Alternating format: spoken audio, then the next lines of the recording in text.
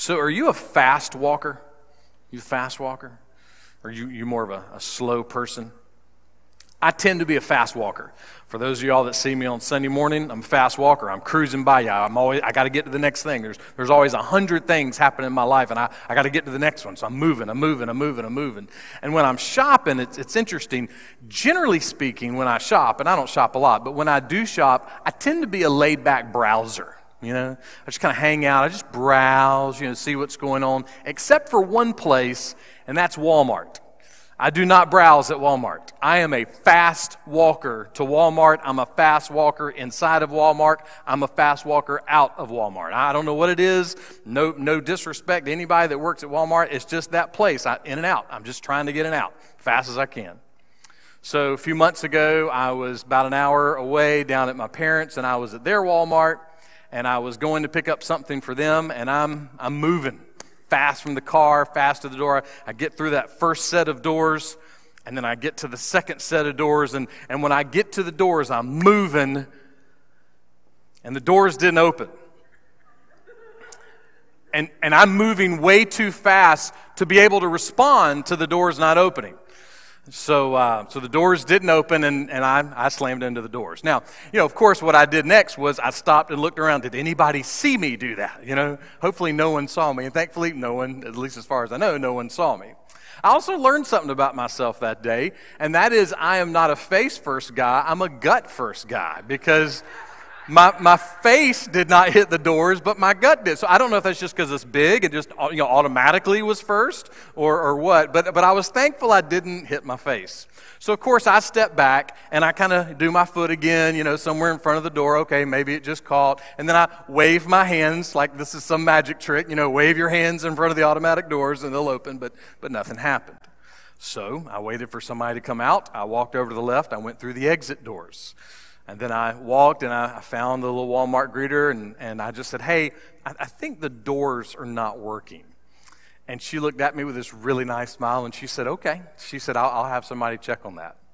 But I couldn't help but think that behind that smile there was a little smirk and that her and her friends were standing off in the corner and they saw me hit the door. They saw it. She, oh, no, it's fine. Yeah, okay, yeah, I'll let her. I think they saw it. Maybe that's just me. Maybe you've never walked into a door. I don't know. I'm thinking most of us have at least one time in life. But we all walk through doors, don't we?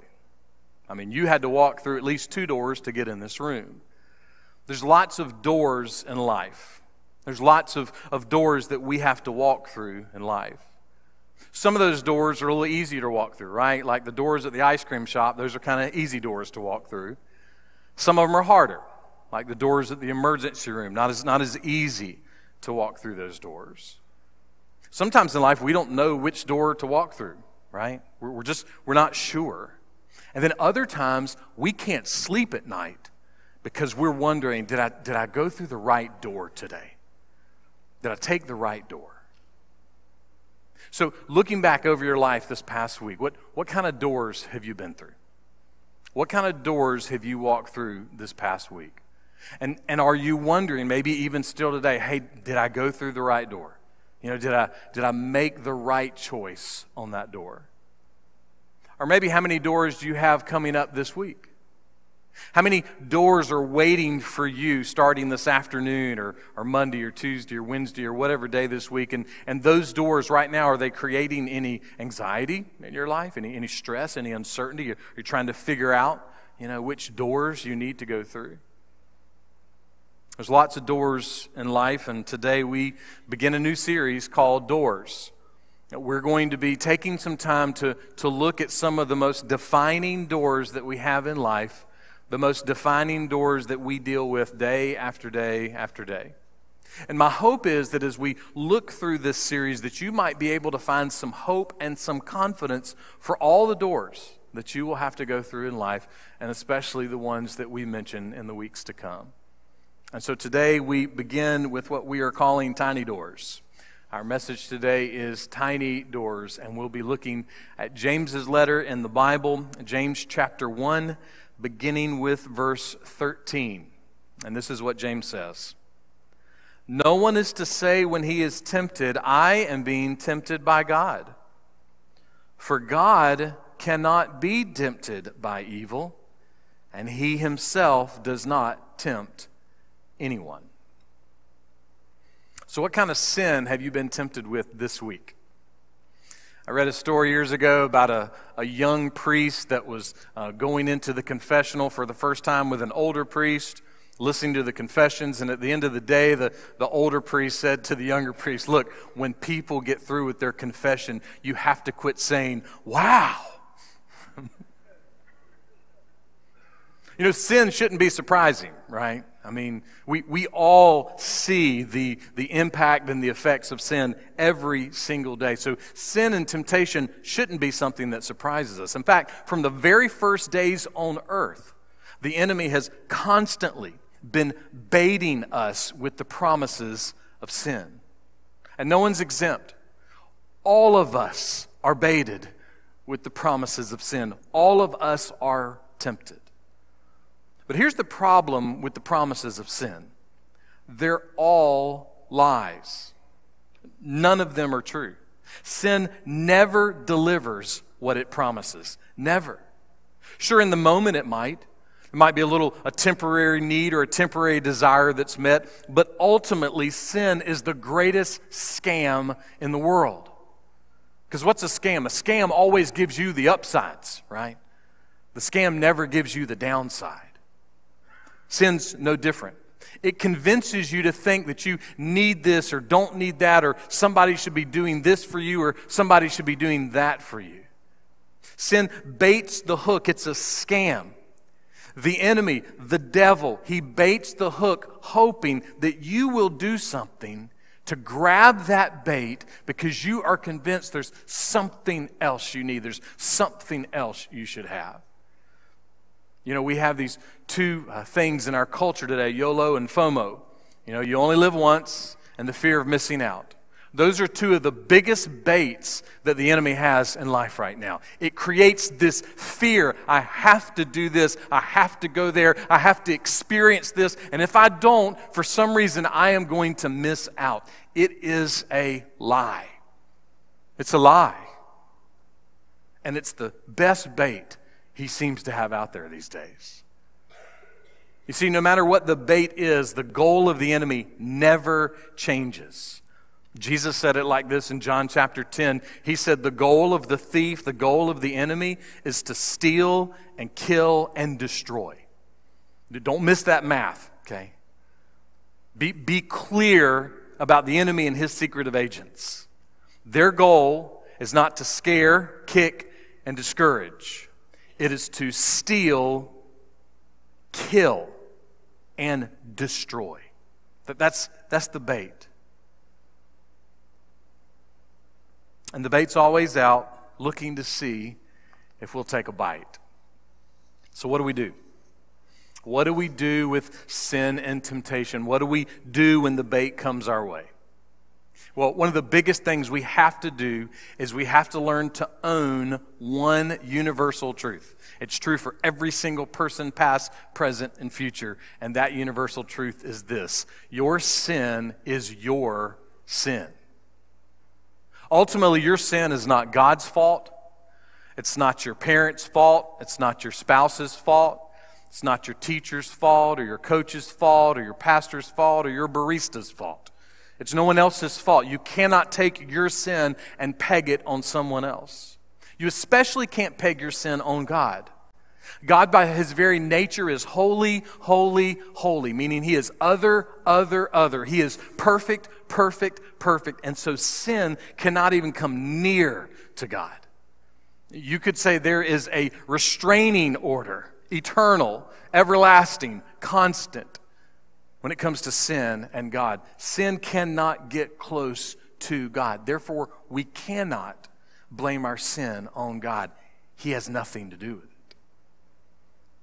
Paul was writing to the church at Rome, and he was trying to talk to them about how all of us end up in this web of sin and temptation. And this is how he described it. Romans 1:25. For they exchanged the truth of God for falsehood.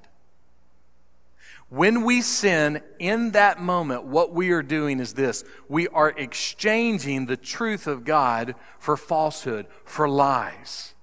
In that moment, we are believing the lies of sin instead of the promises of God. There is an exchanging that's going on. The enemy baits the hook, and he's hoping that we will take that hook and we'll believe in those lies and ignore the promises of God. But God does not bait any hooks. It's not his character. It's not his nature. We cannot say, well, God did this. Now, someone may say, okay, fine. So God doesn't tempt me to sin. But this is how he made me. This is just who I am. There's nothing I can do about it. That math doesn't work if you profess to be a Christian. See, the very nature of what it means to be a Christian is that the gospel has initially changed you, and it is by design changing you. The work of the gospel is a work of change. Paul used to be called Saul. John Newton used to be a wretch, lost in sin. I used to be a good church-going kid on the way to hell. See, the gospel changes the story. It changes the narrative. The gospel is always at work changing the exchanging. The gospel is at work trying to make sure that we don't constantly keep changing the promises of God for the lies of sin. Rather, the gospel is working to try to do an opposite exchange, trying to get rid of the lies and keep pouring in the truth. The exchanging is always happening. But is it truth for lies or lies for truth? Years ago, my son and I got a CD. It was a CD with a bunch of hip-hop and rap songs and some testimonies and some teaching. And the name of the CD was Before You Die. And I went looking for it. I can't find it anywhere. I guess it's not available anymore. But it was this pretty in-your-face, confrontational, but gracious presentation of the gospel. And this before you die mantra got real clear as you begin to listen to the message of the songs and listen to the message of the testimonies and listen to the message of the truth of the Bible. I had a friend that got one of those CDs, and he gave it to a friend of his who had been witnessing to a young man in his neighborhood. The young man was not a Christian, and he was prone to listen to the kind of hip-hop and rap music that usually has the warning labels on the front. And so he gives him this Christian CD with these songs that he's familiar with the style, and he said, hey, I'd love for you to listen to this. The next day, that guy opened his door, and there was the young man at the door. And in a moment, he looked at him and realized that something was different. That young man had gone and listened to that message before you die. He had heard the truth of sin and temptation and death. It got very real to him. But he also heard the message of the gospel. The message of the gospel got very real to him. And in one night, an exchange happened. In one night, his heart was captured with the reality of sin and temptation and evil and death. And his heart was also captured with the beauty and the glory of the gospel. The gospel is always changing the exchanging. But be clear, the gospel is a message of change. The gospel is an instrument of change. To be a Christian, a dominant part of being a Christian is that you are always changing. Let me repeat that. If you profess to be a Christian, a dominant part of your life is that you should always be changing. Here's the thing, though. You're a sinner, and so am I. And you know what's true about us sinners? None of us like to change. None of us. We don't like it. In fact, if we aren't careful, we will choose a spouse, and we'll choose a job, and we'll choose a neighborhood, and we'll choose a church, and we'll choose friends, and we'll choose our leisure organizations and our service organizations and our charity groups. We will choose all the things in life that allow us to keep living in our sin. We will choose things that keep us to not have to change, that let us kind of stay who we are and not make any changes in life, even though it is sin that is rotting away our souls. And ultimately, that sin is actually keeping us from being fully satisfied. Because full satisfaction only comes through the gospel and through Jesus. So we don't want to be like that. We don't want to be sinners who refuse to change. We want to hate what is evil and cling to what is good. And we want to be the kind of sinners that we thirst and hunger for change. Let me repeat that. We want to be the kind of Christians and sinners that thirst and hunger for change so that we will keep becoming more and more and more like Jesus. Why? Because it's good for us. If you want to be selfish, change, change, change. If you want to be selfish, change, change, change. Let the gospel keep changing who you are. Let the gospel change your attitude. Let the gospel change your habits. Let the gospel change your actions. Let the gospel keep changing every part of your life, because that's the only way that you will ever learn to be happy. Because you will not find joy if you refuse to change. Because the gospel is a message and a work of change for the glory of God and for the good of your soul. Why? Because it keeps reminding us, oh yeah, the love of God, it will not let me go so I can change. I can adjust. I can move, because the love will hold me tight. My sin is my sin. Your sin is your sin. There's no different way to do the math. Yes, the enemy will bait us and tempt us and try to get us to buy into the promises of sin, the lies of sin. But we cannot say, oh, well, the devil made me do it. James tells us why. Look at verse 14. But each one is tempted when he is carried away and enticed by his own lust. So which happens first? Are we carried away or are we enticed first? Well, James seems to be saying we're carried away first. He seems to be saying that when it comes to sin, technically we are there before we get there. We're already there before we get there because we've been carried away in our minds. What's happening on the outside started on the inside.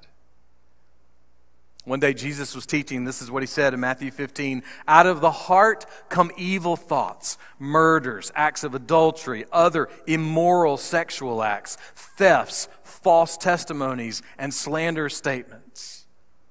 In other words, the picture is that our heart is another way of saying our mind. How we're thinking with our heart is how we're thinking with our mind. And it's the heart, that's where everything happens. And so once it gets in our heart, once it gets into our thoughts, that rebellion only needs a location. It just needs a location for it to do something. Someone may say, well, you know, I am really tempted to get drunk. Well, you might want to stay away from the local pubs. Somebody else may say, man, I am tempted to eat as much fried chicken, fried fish, fried fries, anything that's fried. I want it all. Well, you might want to stay away from the buffet. Somebody say, you know what, I am tempted to argue with my wife. Well, you might want to stay. Wait a minute, actually, that one's not going to work. Hang on. But this is a good example, right? Because sometimes we can't get away from the location. Sometimes we shouldn't get away from the location. So what do we do then? How do we deal with sin when we can't get away from the location where the sin is at? Well, remember what Jesus said. He said that it's in the heart. That's where everything begins. That's where we're thinking. So it's not just being in the wrong place at the wrong time. Don't miss this. Long before we get to the location of sin, it's about being in the wrong place, in the wrong mind. See, it begins in our heart. It begins in our thoughts. It begins in our attitude. So sin and temptation, as with every other issue in your life and my life, it begins in the heart. So what do we do with our hearts? Well, this is what Jesus said in Matthew chapter 22. He said, "Love the Lord your God with all your heart and with all your soul and with all your mind." If you're looking for the absolute biggest help when it comes to sin and temptation, it is a love for God, a radical, joyful love for God. Dietrich Bonhoeffer said this: Satan does not fill us with a hatred of God, but with forgetfulness of God. That's how he works. He didn't move us to hate God, just moves us to forget God. And what James is pleading with us to do is to not forget, to watch our hearts, to not let our heart forget the glory and majesty and beauty of God, to not let our heart forget the power of the cross, as we sang earlier, a power that makes love run red. Don't forget. Don't let your heart forget. Watch your heart, because if your heart forgets, there is danger ahead. And what is that danger? Listen how James describes it, verse 15. Then, when lust has conceived, it gives birth to sin. And sin, when it has run its course, brings forth death. Oprah Winfrey said this: "I believe luck is preparation meeting opportunity. If you hadn't been prepared when the opportunity came along, you wouldn't have been lucky." Well, I took her thought and reworded it according to the words of verse 15 and came out creatively with this just for our minds. Death is where preparation meets opportunity. If you hadn't prepared with sinful desire when the opportunity to sin came along, you wouldn't have been tempted. Again, the picture is watch your heart, watch your heart, watch your heart. Why? Maybe one of the strongest and scariest words in verse 15 is the word birth. James says, this is not even temptation anymore. You're no longer pregnant. This thing's given birth. That temptation has now given birth, and the description that he gives to it, it's given birth to death. Well, that didn't sound like good news. But there is good news, and here's why. There's another kind of birth. Jesus described it this way: you can be born again. Your heart can be saved and redeemed and rescued. Things can be made right between you and God.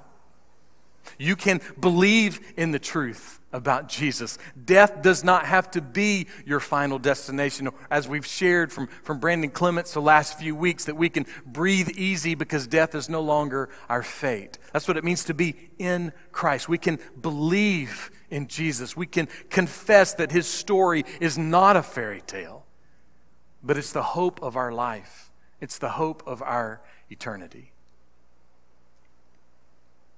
The key to dealing with temptation is the same key to every other thing in your life. Everything. And that key is Jesus.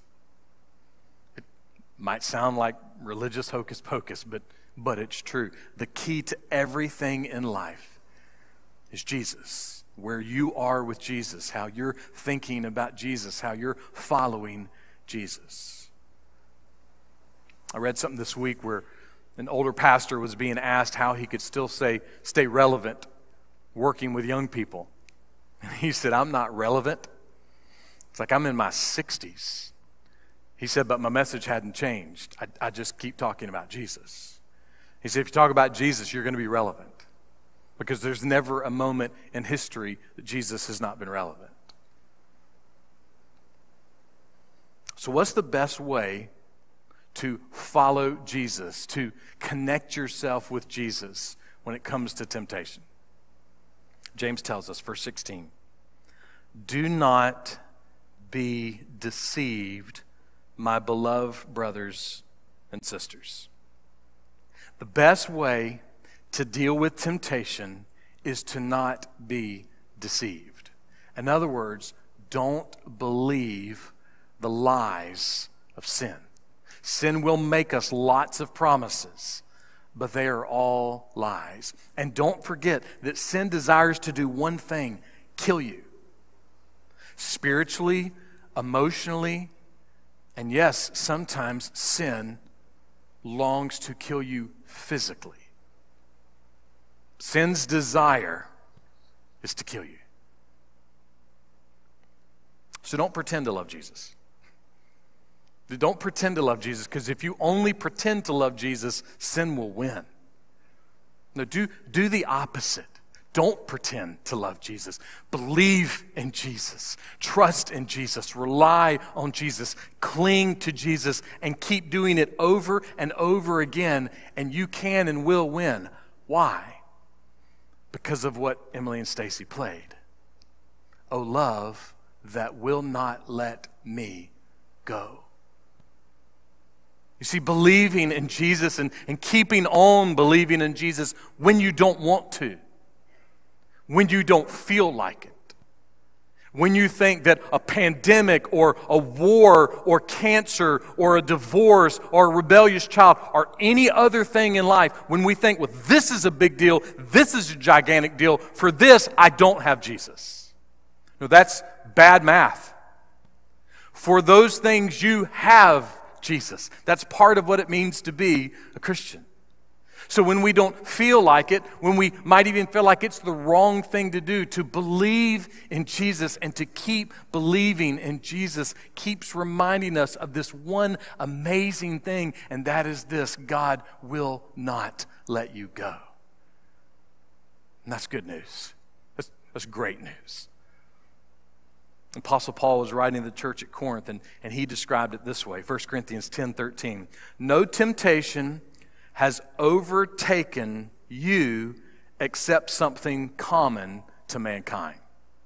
And God is faithful, so he will not allow you to be tempted beyond what you are able. But with the temptation will provide the way of escape. The way of escape. Isn't that what we want? Over and over again, don't we want to escape? Don't we want to be rescued? A number of us in the church have been going through a video series by Louis Giglio called Don't Give the Enemy a Seat at Your Table. And it's part of that series, and what I'm sharing is kind of directly from the book that goes with it. Louis gives this real-life, practical picture of that escape, that way of escape that God gives us. He says this: if you want a way out, God is faithful. And he describes how God is faithful. He says the Holy Spirit will give you a way out. And then he'll give you another way out. And then he'll give you another way out. And on and on. He'll keep giving you a way out. But here's the thing. The doorways will get smaller the longer you ignore God. The more you walk into that sin, the more you stay in that sin, the doors are going to get smaller. And the consequences are going to get worse as well. But even then, there's still a way out. God is still working. He's still providing. And Louis describes it this way. The first doorway is a regular size door. He says your first way out is like a regular sized door that you'd see almost anywhere. And it's there. The Holy Spirit gives you the door. Here you go. Here's your way out. But you may ignore that door. The second door might be like a pet door. A little smaller, a little harder to get through. And he said the third door, it might be like a door on, Barbie's Malibu Dream House, just a little tiny door. You can barely get your phone through it. But it's still there. Still there. This is what he says. You don't have to give the enemy a seat at your table. You can still get out. How? Through the tiny door. The tiny door's always there. I mean, yes, let's go through the regular door, okay? It just makes everything in life easier. But sometimes we're not, okay? We're either going to get lazy or stubborn or prideful or arrogant or foolish or afraid or apathetic or whatever, and we'll miss the regular door and we'll miss the pet door. But there's always a tiny door. There's always a tiny door. God's grace and His kindness, it's always working. His love will never let us go. But the longer we walk in sin, the worse the consequences get and the smaller the door gets. But the tiny door is always there. Don't forget, the door of sin leads to death and everlasting condemnation. But the tiny door leads to life and everlasting invitation. See, the tiny doors, they keep inviting us to come and believe, to come and receive, to come and be loved with a love that will not ever let us go, and to come and be satisfied. Why? Because on the other side of every tiny door is Jesus.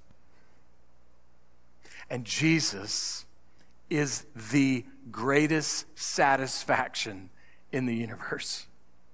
To know Jesus is the greatest satisfaction you can ever have. So, this afternoon, before you leave the parking lot, when temptation comes, look for the regular door. Look for the pet door. But don't forget there is a tiny door. Look for the tiny door. In other words, look for Jesus.